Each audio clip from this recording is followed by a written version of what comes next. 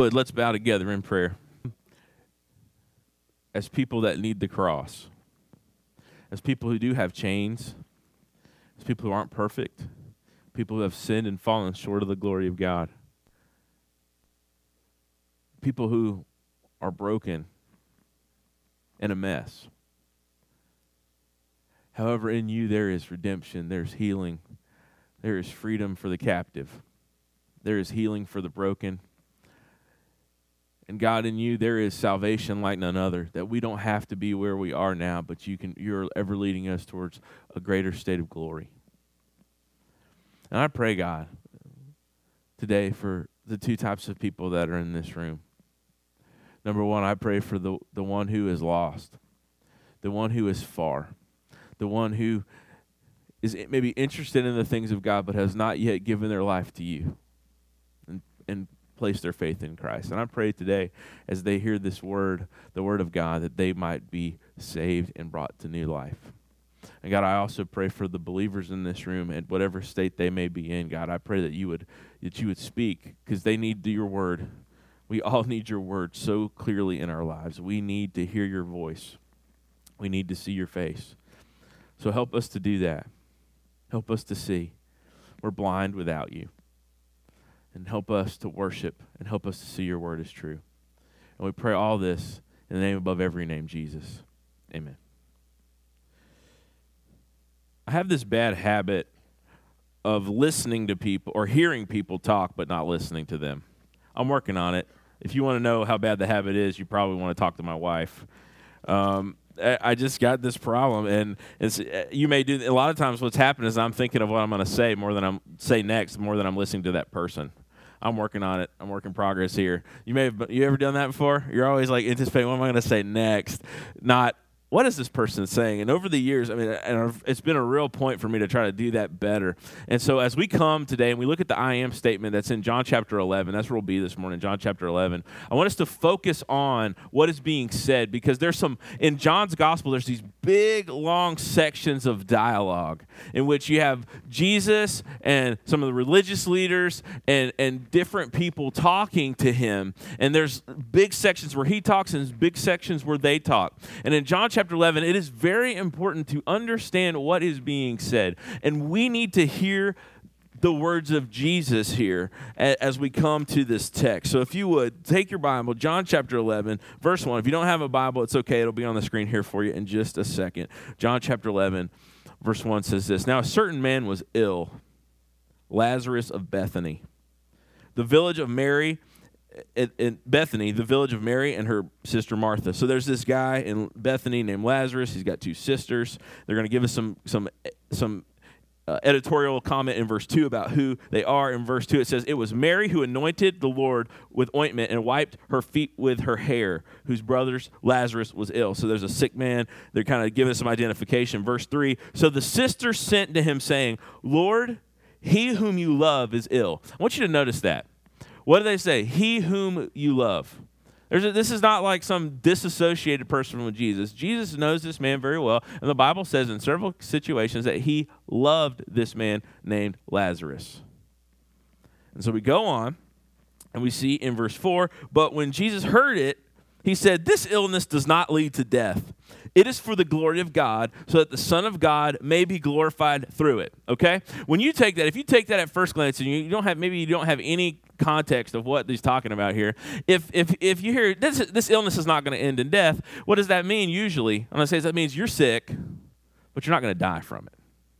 If you go to the doctor and they find out you have something going on, and they say, this illness is not going to end in death, what are you going to be like? Yes, I'm not going to die from this. But this is not what's going to happen. Lazarus is going to die. This is cheat, okay? We haven't gotten there yet, but he is going to die. If you heard the story, you know he is going to die. But Jesus said, this is not going to end in death ultimately. And he says, then he notes this. I want you to see, we're looking at what people say. Try to hear this. Jesus said, this illness does not lead to death. It is for the glory of God, so that the Son of Man might be glorified through it. Now, glory is a big word, Well, it's actually a short word, okay? But it's got a big idea, okay? But we use it a lot. But a lot of times I've noticed this, we use church words that we don't understand. Am I right? A lot of times we say amen, but how many of you know that means true? Well, a lot of times we use it. You get into the Old Testament, especially in the Psalms, they say Selah. You know why they translate it Selah in the Old Testament? Because they don't even know what it means. Okay, it probably means rest. We use words a lot that we don't understand. We think we have the context and we think we understand it, but this word glory means the shining forth of who God is. And so this particular situation, even if we go back to John chapter 9, where the man born blind is healed, and they ask, hey, Jesus, why is this guy blind? And they had the thought that he had to have sinned. So why is this guy blind, Jesus? Is because he sinned or his parents sinned? And what did he say? No, this is the reason this man is blind is so that the works of God could be displayed in him. And so we have this happening again, that Lazarus is not, his death, or his illness is not ultimately going to lead to death, but it's so that the glory of God, who God is, might shine through in a situation. The true colors of God would be seen in this situation. And it says this, and that the Son of Man may be glorified through it. So the glory of God be shown, and also the glory of the Son of Man, who is Jesus. And we get into verse 5. We're going to notice this again. Now, Jesus loved Martha and her sister and Lazarus. So this is the second time we hear Jesus loving these people. So these are close associates to Jesus. Jesus, in fact, would camp out at their house several times. It was kind of one of those stops. You ever been to somebody's house that you just feel comfortable? When you walk in their house and you don't feel awkward. Like, there was this guy named John that used to come to, I knew him when I was in college. And anywhere he would go, he had this ability to feel comfortable no matter where he was or what situation he was in. And so he came into our house the first time. My mom and dad didn't know him. But you got to know something about my mom and dad. They ran a hotel when I was in high school, okay? I had somebody staying at our house all the time. They didn't even know. They'd come in and, they'd kick bodies around, like, who is that kid? And they'd wake me up, and I'd tell them, oh, yeah, he was. And they're like, all right, whatever. So it was not unusual for kids to, be frequenting our house. But this kid was different. Because John, he never felt uncomfortable in any situation. So he got there. He had never met my parents. We got back to my house in Panama City late one night from Gainesville, Florida. And he goes, the next morning, my parents, they wake up and they walk into the kitchen. And John is standing there in his boxer shorts and a T-shirt. And he is cooking an egg. And a whole breakfast. He's got bacon, eggs, and everything out.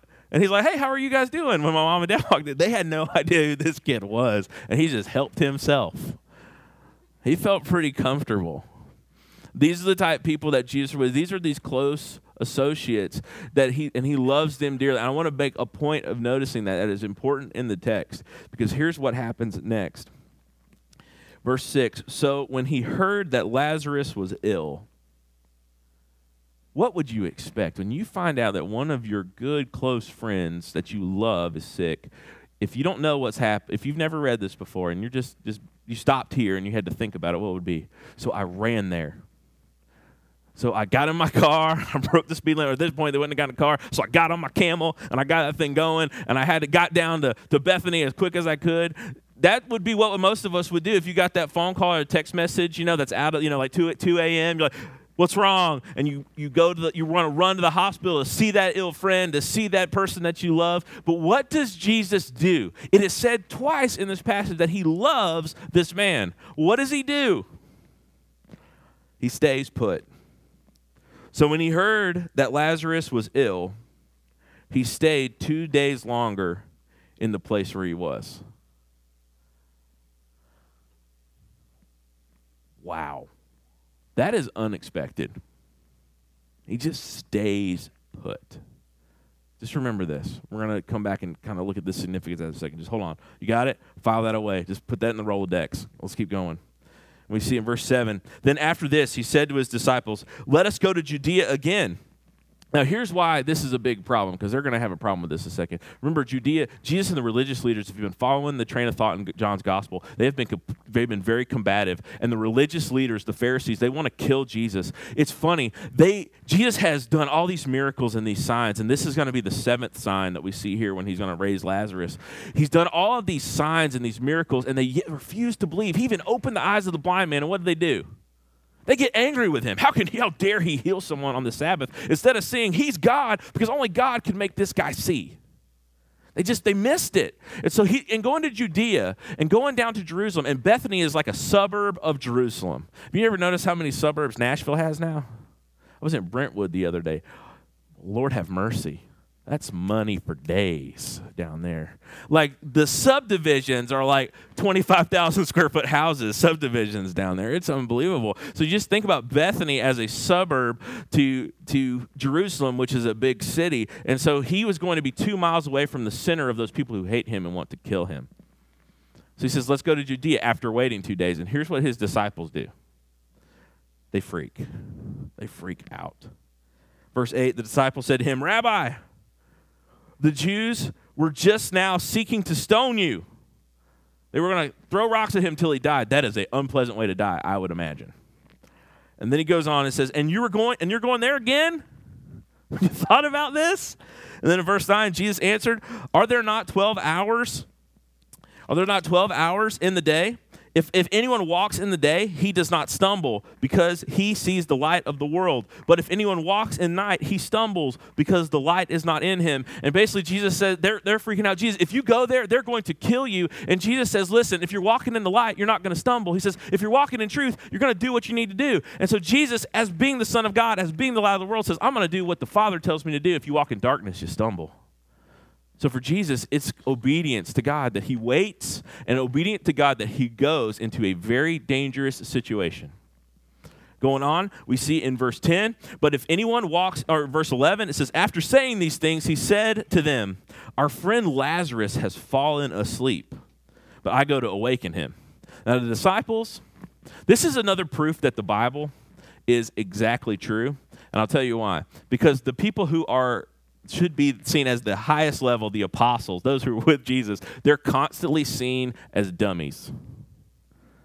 They are. And here's an example of them being seen as dummies here, okay? And if you were going to make up something, if you're going to make up a story, are you going to make yourself look good, or are you going to make yourself look bad? I'd make myself look as good as possible. Okay, if I'm going to make a story up, I'll be like, yeah, so then I knew exactly what to say and knew exactly what to do. But the truth is often very much removed from how we'd like things to be. Am I right? Some of you guys, we look in the mirror and we still see our young selves. Okay? We oftentimes see ourselves like we want to be as opposed to the reality of the situation.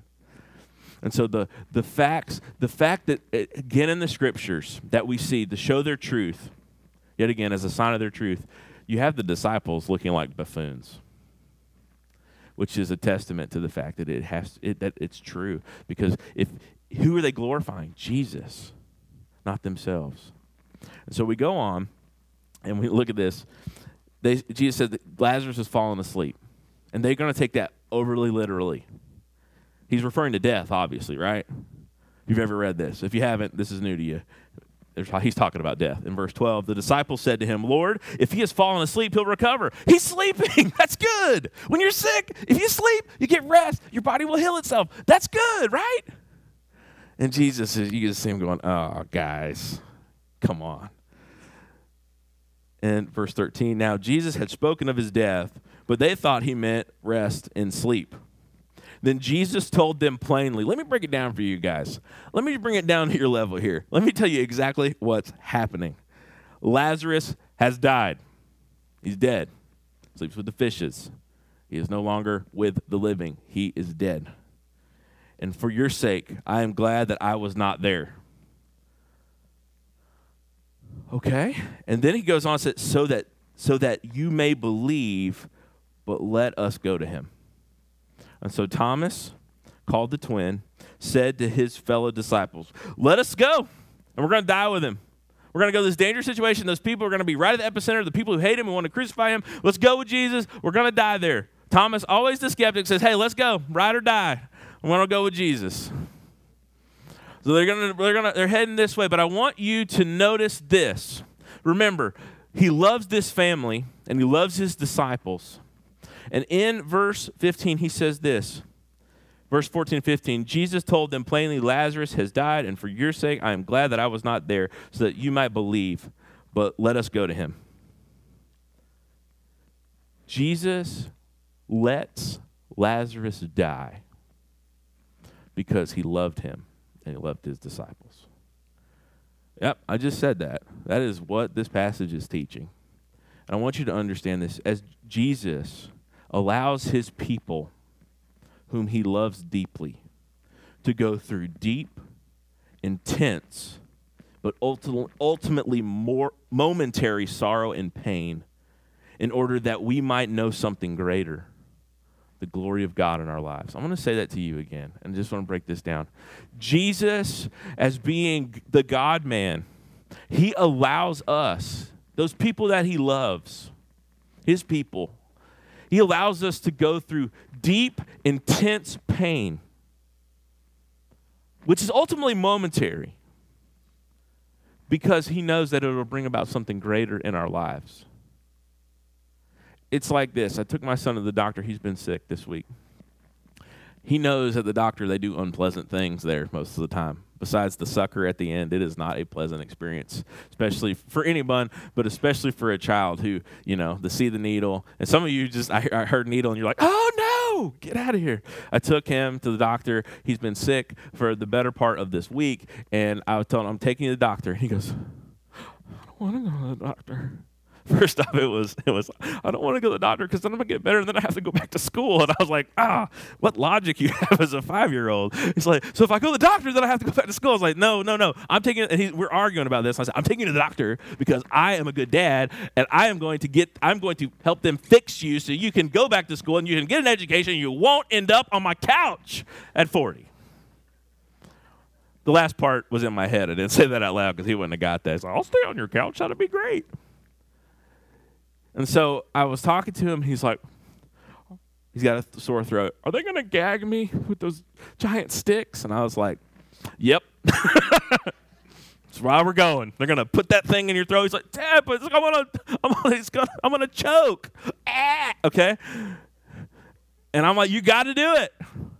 Why, Dad? Because they have to check you for this thing, for strep throat. And if you have strep throat, you won't get better unless you have antibiotics. I don't know. I don't want that to happen. So I'm arguing with him. I'm like, listen, this is for your good. That's why we give you shots. That's why we do these things. It's for your good. I know that medicine tastes bad, but it's for your good. And I want you to know this. And I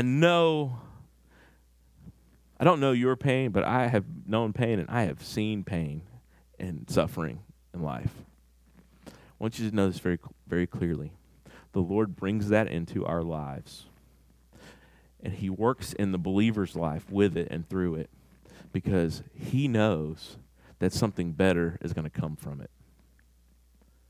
And in this case, and in all the cases really, it's his glory being shown in your life. It is better to suffer and to see his glory than to live a life of ease and never see who God really is. That is why he delays. It says it over and over again. He delays in coming because he loves Lazarus and Mary and Martha, and he wants them to see the glory of God, and he wants his disciples to see the glory of God. All of his disciples, eventually, they would die. Most of them were executed. And de facto, John, who's writing this, would be left to die on the island of Patmos at the end. And you think, man, does Jesus even love his kids, those he loves? Yes, he does, because there's something greater than living, because everyone dies. Everyone dies. Everyone will leave this planet unless the Lord comes back first. And there's something greater that your life can amount to. And there's an eternity after that. And God is more concerned about you seeing his glory, which is better for you than having the most ease in life now. God lets us go through this so we might see something greater, his glory not just our comfort. And so we go on, we see this. He goes on get to verse 17. Now when Jesus came, he found that Lazarus had already been in the tomb for 4 days. Now this is significant. Remember, we're make sure we see there's little nuances all throughout here. And this isn't conversation, but it's something to see. He's in the grave for 4 days. Okay? So know this. There was a thing amongst the Jews. This is not a Bible teaching, but this is something that the Jewish people of the day would have thought. That somebody within a 2 or 3 day period, okay, your soul is kind of hovering over your body and it can choose to enter back in if everything looks right. But on the 4th day, the end of the 3rd day, on the 4th day, that's when you're really dead. And that's when the body starts to deteriorate and the soul does not want to enter back in because it's changed its shape. Now, that's not a Bible teaching, but that was a prominent idea in his day. And so when you say he's been dead 4 days, he is dead. Like, there is no coming back. All hope is lost in terms of earthly thinking. In verse 18, it says, Bethany was near Jerusalem, 2 miles off, and many of the Jews who came to Martha and Mary to console them concerning their brother. This would have been a mix when it talks about these people from Jerusalem. These are the aristocratic Jewish people, many of whom hated Jesus. They're over, and they know Martha and Mary, which indicates that they were probably up well-to-do in society, and they've come all this way, 2 miles. They've walked this way or ridden their donkey or whatever to come and mourn with them. And funerals lasted a long time in the Middle East. They buried the body quickly, but they mourned for several weeks, and so there's this big posse of people who are hanging out at Mary and Martha's house, trying to console them, trying to pat them on the back, trying to cry with them over the loss of their brother who has been dead for 4 days. And then we got in verse 20, so Martha heard that Jesus was coming. She went and met him, but Mary remained seated at the house. And Martha said to Jesus, note this, Lord, if you had been here, my brother would not have died. Haven't we said that before? God, if you had just intervened, this would not have happened. If you would have just come in the situation, if you would have just been there, this bad thing would not have happened. Have we ever said that? Martha's going to say it and Mary's going to say it. But Jesus, he's going to see their pain. He's going to feel their pain. But he is going to be like a good father and know that this pain is going to result in something greater. And so I just want you to see this again. The Bible, not only do we read it, it reads us, and it speaks to our hearts. What it means, it gets us. It knows that we vacillate, that we move in between these places of faith and doubt. And we see Jesus meeting these people in the intersection of faith and doubt, and being with them and hearing their pain but knowing that he has got a better plan. And so we go on. Verse 23, but she says, Lord, if you'd been here, verse 21, my brother would not have died, verse 22, but even now I know that whatever you ask of God, God will give you. I don't understand why you did this. I don't know why you tarried. I don't know why you didn't come and save him. But I do know this, that you are God. And God will hear you and he'll give you what you ask. That is the intersection of faith and doubt. And what we see on further, read verse 23. Jesus said to her, your brother will rise again. Verse 24, Martha said to him, I know that he will rise again at the resurrection of the last day. She thinks Jesus is giving a platitude. You know what a platitude is? You've heard it before when you're going through a difficult situation and somebody offers up some advice that is common knowledge and it's usually not helpful. They mean well. So unless they caught you on a bad day, you're still loving that person, right? You're still like, oh, okay. But they tell you that, it's going to work out. Just keep your head up.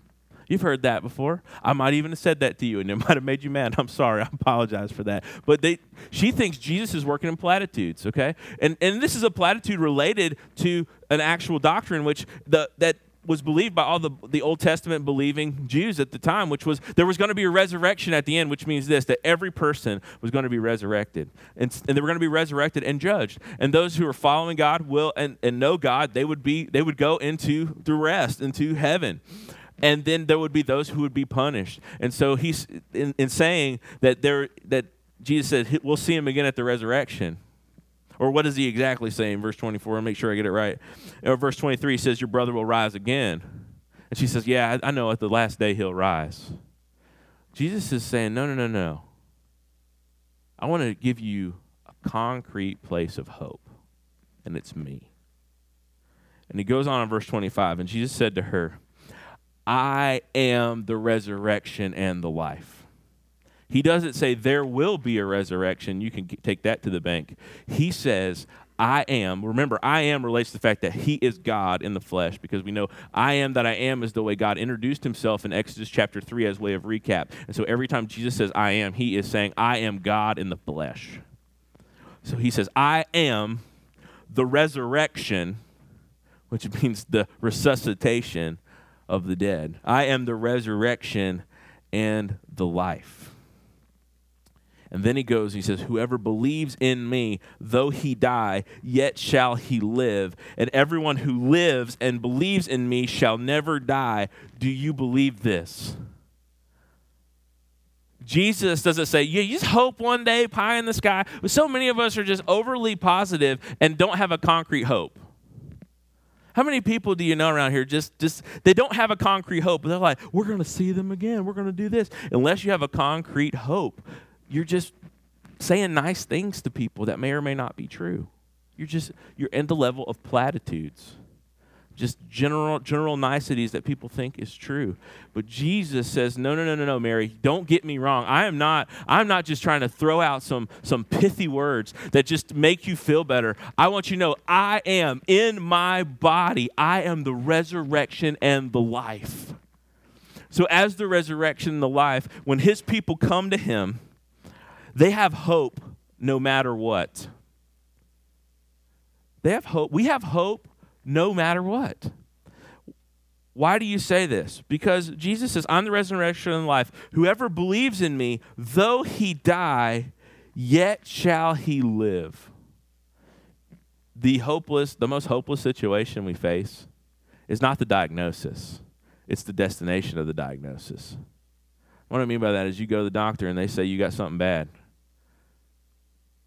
You fear the diagnosis and you fear what you have to go through, but the hopelessness arises because you're going to the grave.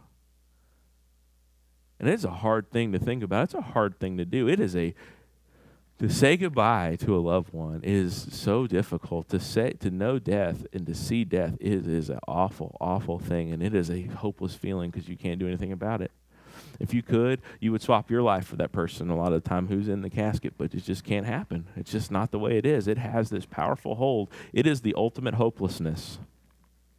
And in the face of the ultimate hopelessness, Jesus says, because I am the resurrection and the life, if you believe in me, even though you'll die, you'll live. And what did he mean by this? He says, listen, our death, if we're believers, our death doesn't even beat us.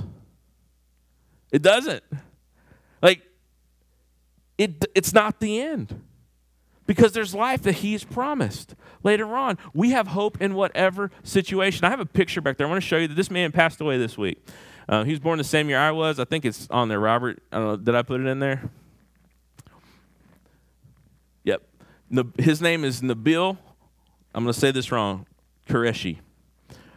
He was a man, he wrote this book called Seeking Allah, which is the Islamic God, Seeking Allah and Finding Jesus. And let me tell you a little story about this guy. Grew up in a very devout Pakistani Malaysian home, and they were devout Muslims. They left Pakistan and moved to the United States, and he grew up here. He was following Islam. His parents were very devout Muslims. In college, he met a roommate. His roommate began to talk, and his roommate was a believer in Christ, and they began to talk about Jesus. And in the conversation, his roommate finally asked him, he said, Nabil, and this is over months and months, he said, Nabil, are you willing to follow wherever truth takes you? And he said, I think I have to. So he looks into the claims of Jesus. He sees that they are true. And what he does is the equivalent of committing treason against his parent. He trusts Christ for salvation. And he renounces Islam and embraces Christ. And what happens? His family is ruined. He shed many a tear about the fact that his mom and dad, who he loved so dearly, were so injured and hurt by the fact that he came to Christ. But he knew he had, no matter the cost, to follow Jesus.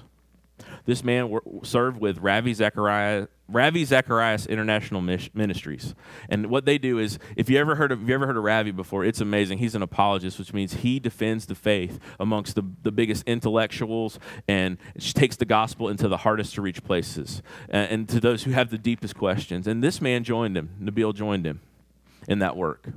And for years, he preached the gospel, and he lived the gospel, and he lived with this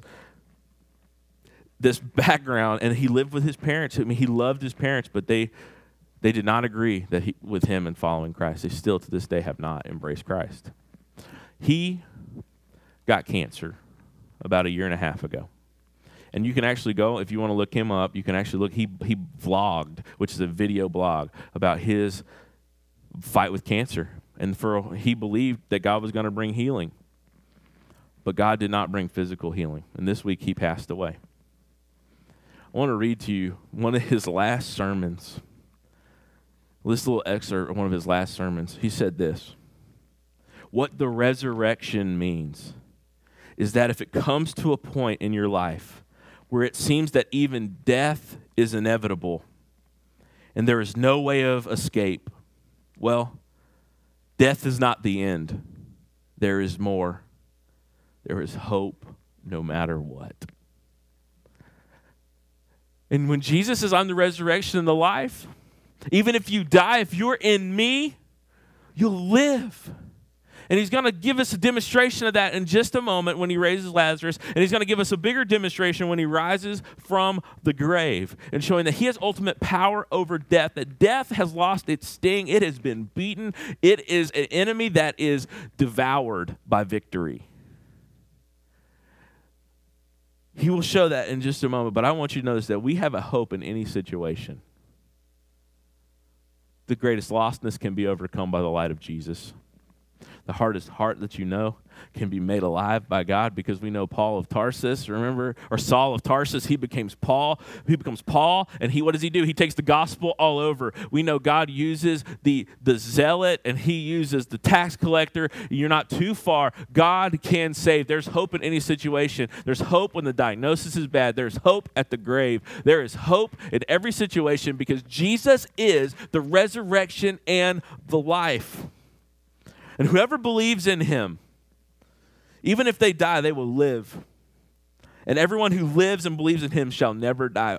We will taste death unless the Lord comes. And if we do, we still have a hope that we will get up again and we will have life. That hope is sure, because Jesus is the resurrection and the life. And then, not only that, we know it's true and sure because we enter into Jesus. I want to make this very clear. If you go back and look at verse 25.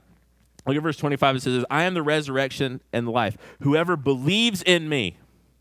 Okay, in. I want you to notice that. Believes in me. Believes in Jesus. The word in right there is a preposition, and it's from this Greek word eis, okay, which means into. Okay? So it says this, I am the resurrection and the life. Whoever believes in me, though he die, yet shall he live. And everyone who lives and believes in me, so in again, me, shall never die.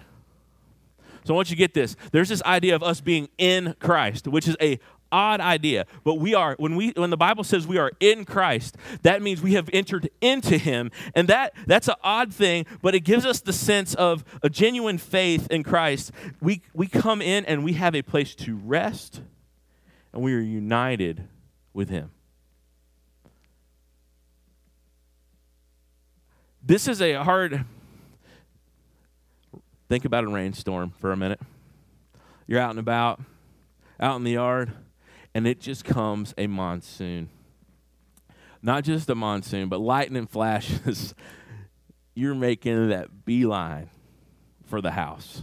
You know what I'm talking about. That one, you stop caring what people look like, what people think about how you're running. You're going to road runner that stuff, okay? Like your hips are dislocated and legs are swinging. You are going for the house because it's coming down on you and it's getting scary. The wind's blowing and you're headed towards that door. And what happens when you get when you get to it, you enter into the house and you enter into rest and safety. And that is the image here, that we enter into Christ. How does this happen? Does it happen by being better? Does it happen by being more religious? No. When we believe in Jesus, whoever believes in me enters in. You enter into Christ. You enter into rest. You enter into the resurrection of life. You enter into him through faith. And when you do, you are united with him. What does that mean to be united? Whatever happens to you, whatever happens to him, happens to you. And he has resurrection. He has the power. And if Christ is raised, won't we be raised? We're united with him. We've entered in. We're united. We're in union. It's like this. Just to give an example. My wife and I are married, so you know what happens? When I move somewhere, I don't leave her there. And when she moves somewhere, she don't leave me there. You know why? I'm thankful she doesn't, okay? Because we're united. The Bible uses that as an image of Christ in the church, right? We're united. We're one. Where I go, she goes. Where Jesus says, I will be. If he goes to prepare a place for us, he'll come back again. He makes all these promises. We are in him. We're united to him. So just as surely as God the Father accepts God the Son and his sacrifice, we're in that. So he sees us as in Christ. So we have this umbrella that covers us that is Christ. If you're left in front of God by yourself, heaven help you. You're in trouble. Ain't no lawyer going to take on your case because you're going to be guilty. But when you're in Christ, you have his innocence. You have his protection. You have his resurrection. You have life. And just as surely as Jesus is raised, if you're in him and under his protection and united to him, you will be raised again. And then death, it holds no power anymore. My wife lied to me one time. She said we were taking a normal airplane to Haiti, the country. It wasn't a normal airplane.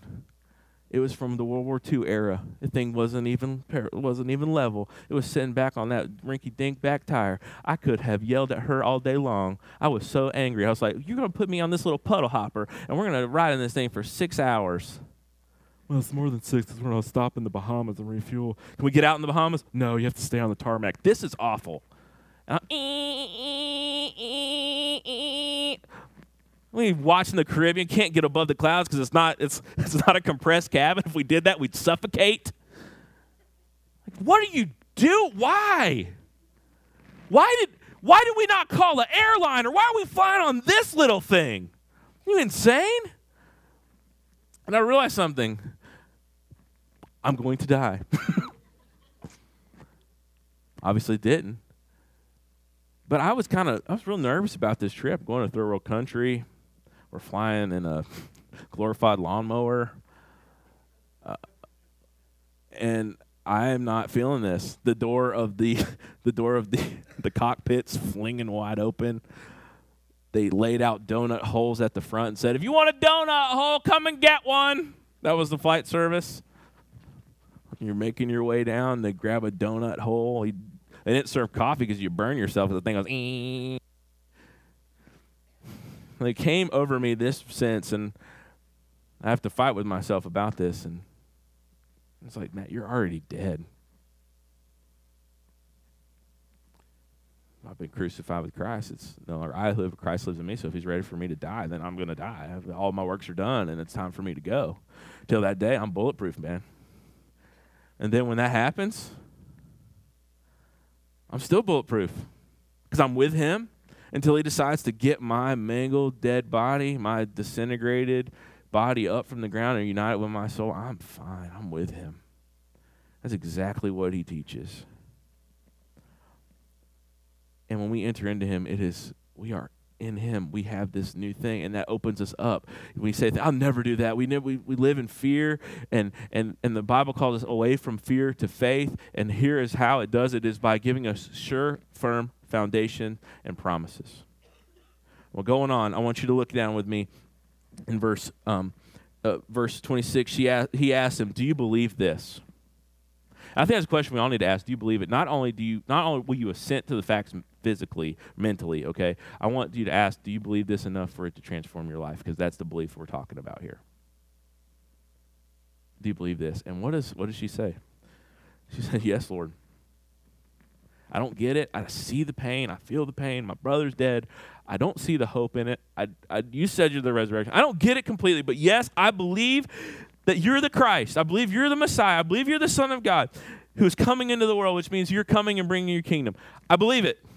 I don't get it all. I don't know how it all works out, but I believe. I will trust you. Verse 28 says, when she had said this, she went and called her sister Mary, saying in private, the teacher is here and is calling for you. And when she heard it, she rose quickly and went to him.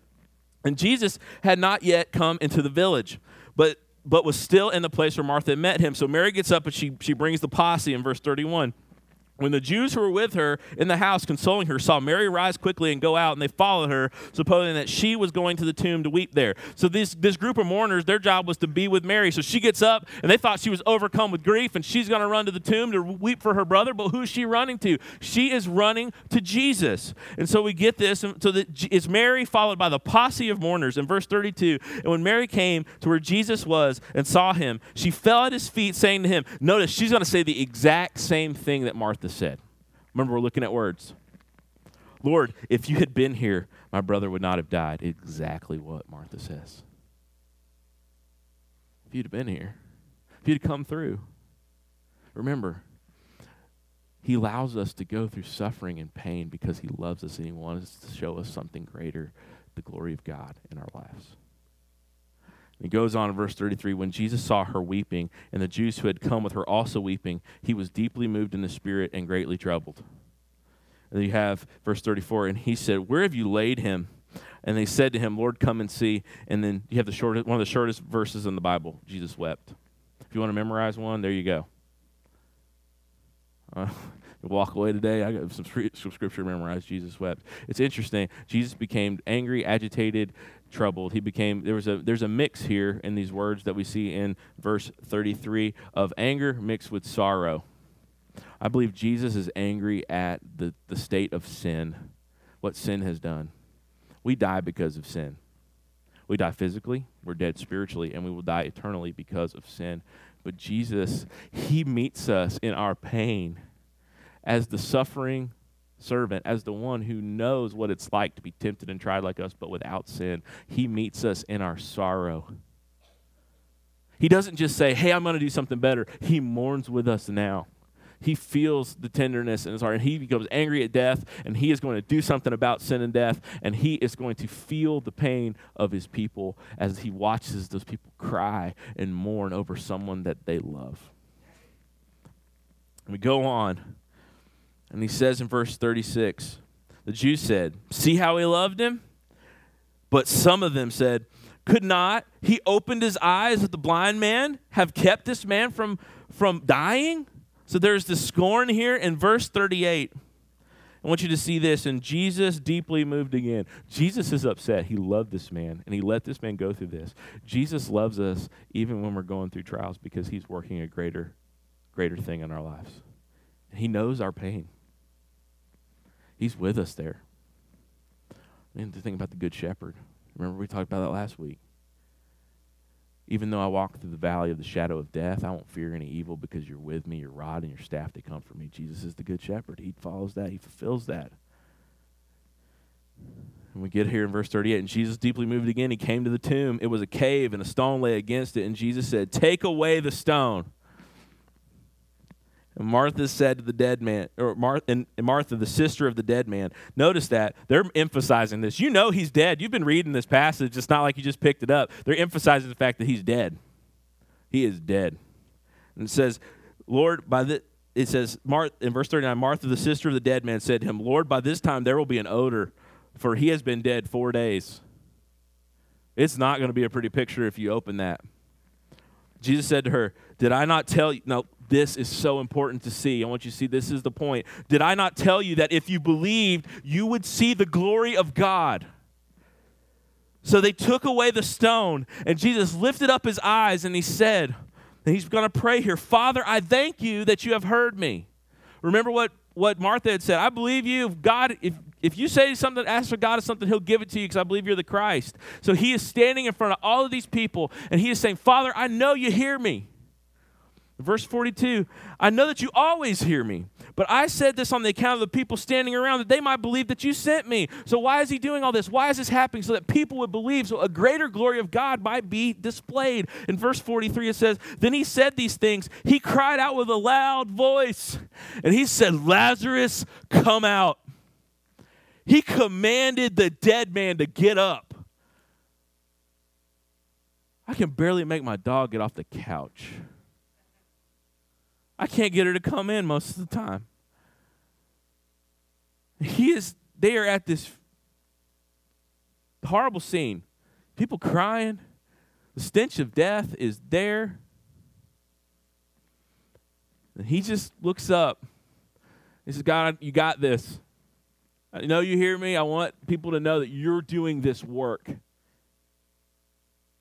If God didn't approve of this, this definitely wouldn't have happened, right? He's addressing the Father directly. Obviously, God is at work here. And he says, Lazarus, come out. And that heart that has been dead and still for 4 days beats. And the blood courses. And the synapses fire. Circulation returns, and he's alive. He was dead. There was no hope. 4 days. He's not coming back in.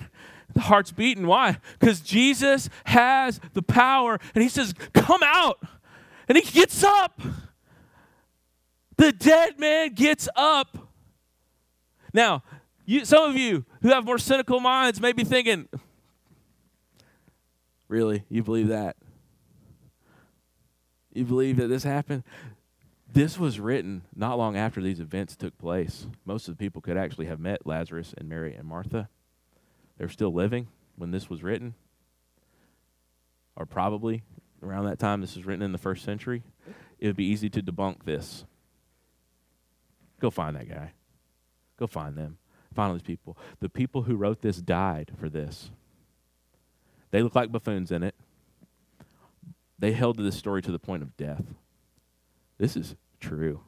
This is crazy. But it's true. And if you've ever been to a funeral and you said, man, they look like they could just get up. You know why? Because death is wrong. It's sin's sting. But Jesus has the power, and he has the power, and he says, Lazarus, get up. And Lazarus gets up. He gets up. The man, and then it says this, verse 44, the man who had died came out. He came out. And his hands and feet were bound in linen strips, and his face was wrapped in a cloth. And Jesus said to them, unbind him and let him go. He comes out like a mummy. Wrapped up, got his face wrapped up. They were about to anoint his body, and he comes out, and he is alive. And this points to something. This is the greatest sign. You know what happens if you go and read on? The Pharisees hate him, and they want to kill him even more because of this. And for us, and that shows their blindness. How could they not see? This happened right in front of them. This is an eyewitness account. They were there. There was a whole big crowd. This didn't happen in secret. It wasn't like they were trying to hide it. It was in this big crowd of people, all the mourners, all the people. It wasn't like some story that couldn't be verified. People saw this, probably freaked them out. It would do me, man. I'd never go back to Bethany. I'd be like, there's a circle here. I ain't going to that place. People get out of the grave. He's alive. He is alive. And Jesus, at the end of this gospel, will be crucified. The most heinous death that anybody could die. He didn't deserve it. He was crucified between two criminals who did deserve it. He didn't. And he died on a cross. The sky grew black as we see the sins of the world were placed upon Christ. The sky grew black. The wrath of God came down. The veil in the temple was torn, and he laid in a borrowed tomb. And it was guarded by Roman soldiers, and it was sealed. These are all verifiable facts, eyewitness testimony. And then he rose. And he appeared to over 120 brothers. He appeared to mass groups of people. He appeared to the disciples. He appeared, and he is risen, and people have died for that message, and it is true. And so I want you to know something. Because Jesus is the resurrection of life, and because that is true, because he did get up, and we have eyewitness testimony that proves this and shows again and again that he is literally raised from the dead, and he is coming again. We have a firm foundation for our hope. It's Christ. If he is raised and we're in him, then we will be raised. So death doesn't have victory over us. It is just momentary. It is bad. It's awful. We will cry. We will hurt. But you know something? That God is there with you in that. And he is working in that situation something greater, that the glory of God might be displayed in your life and the lives of other people. And knowing the glory of God is what you were made for. You aren't made to just be happy. You were made to know God. You were made to know him, to see him, to know his glory. That is what is the ultimate purpose of life. It's not that you could live a life of relative ease and die in comfort. We're doing everything we can to die comfortably. And there's something greater. There's the glory of God that is seen and displayed in these situations. So our hope is not in platitudes, it's in a person. So here's the thing. When we say at a funeral or we say in situations that are difficult that we have hope, we're not just being super positive people. You don't have to be a super positive person to be a believer. You just have to be one who believes the promises of God. Because there's many of you that just, you see somebody that's horribly hopeful, okay? And you just want to like punch them. Because they're just ever chipper and their car exploded and life is so bad and they're just like, yeah, everything's going to be good, okay? And they're just positive. The call of Christianity is not to be a positive person, but it's to be a person who believes this, that there is no situation ever that you're hopeless, and our hope is firmly rooted in Christ. So if someone tells you, when you say things will work out for other people and other believers, and they say that's crazy, you say, I know it is crazy, but Christ is risen and so will I. How can you have any type of joy or comfort in this situation? Because Christ is risen and so am I. I'm in him. How can you believe in this hopeless situation? Well, it's hopeless, and I'm going to cry a bunch of tears, and I'm going to just go through this difficult season. But I know something. In the face of all this pain, God's working a greater glory. And secondly, he's risen. So I'm fine. He's resurrection and the life. He got up. He made Lazarus get up. He'll get you up if you're in him. And I want you to know this too. Our hope is sure. It's not based on, I hope things work out. It's not some pie in the sky precious moments idea of like, listen, if you just believe, things will work out. No, not just belief in belief. That's stupid. If you believe in Christ, things will work out. You know why? Because he is risen. Stop believing in things that are dumb. And believe in Christ. I mean that with all love that I could tell you. But just to be positive is stupid. You know why? Because you're going to die. Can I be more plain about this?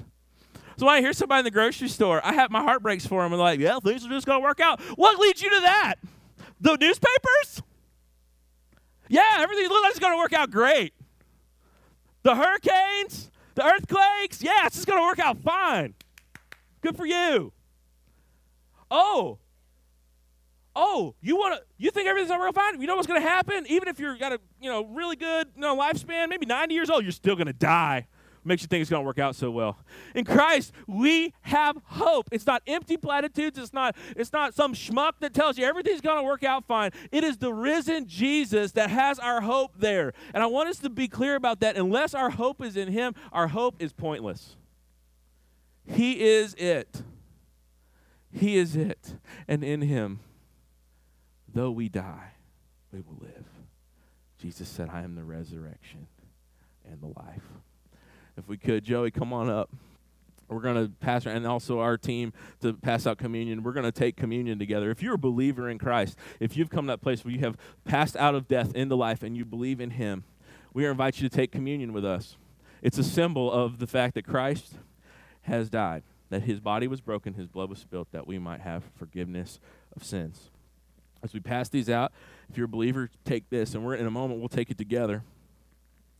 And until then, I'd ask you to take a moment and to consider your life. Jesus asked this question, do you believe this? And I want us to consider that. And if we did believe it, if we do believe it, what are the ramifications? Do you believe this? Take a moment, whatever posture you need to get. Contemplate that, and in just a moment we'll take the supper together.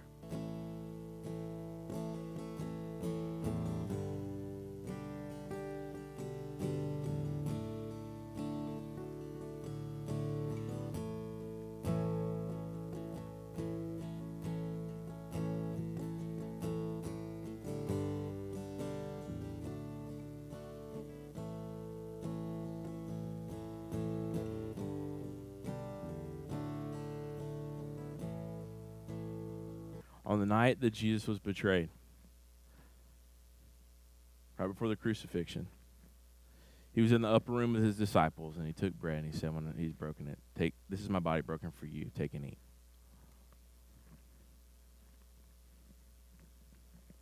In like manner, he took the cup after supper, and he said, this is my blood, the new covenant in my blood. Take it and drink.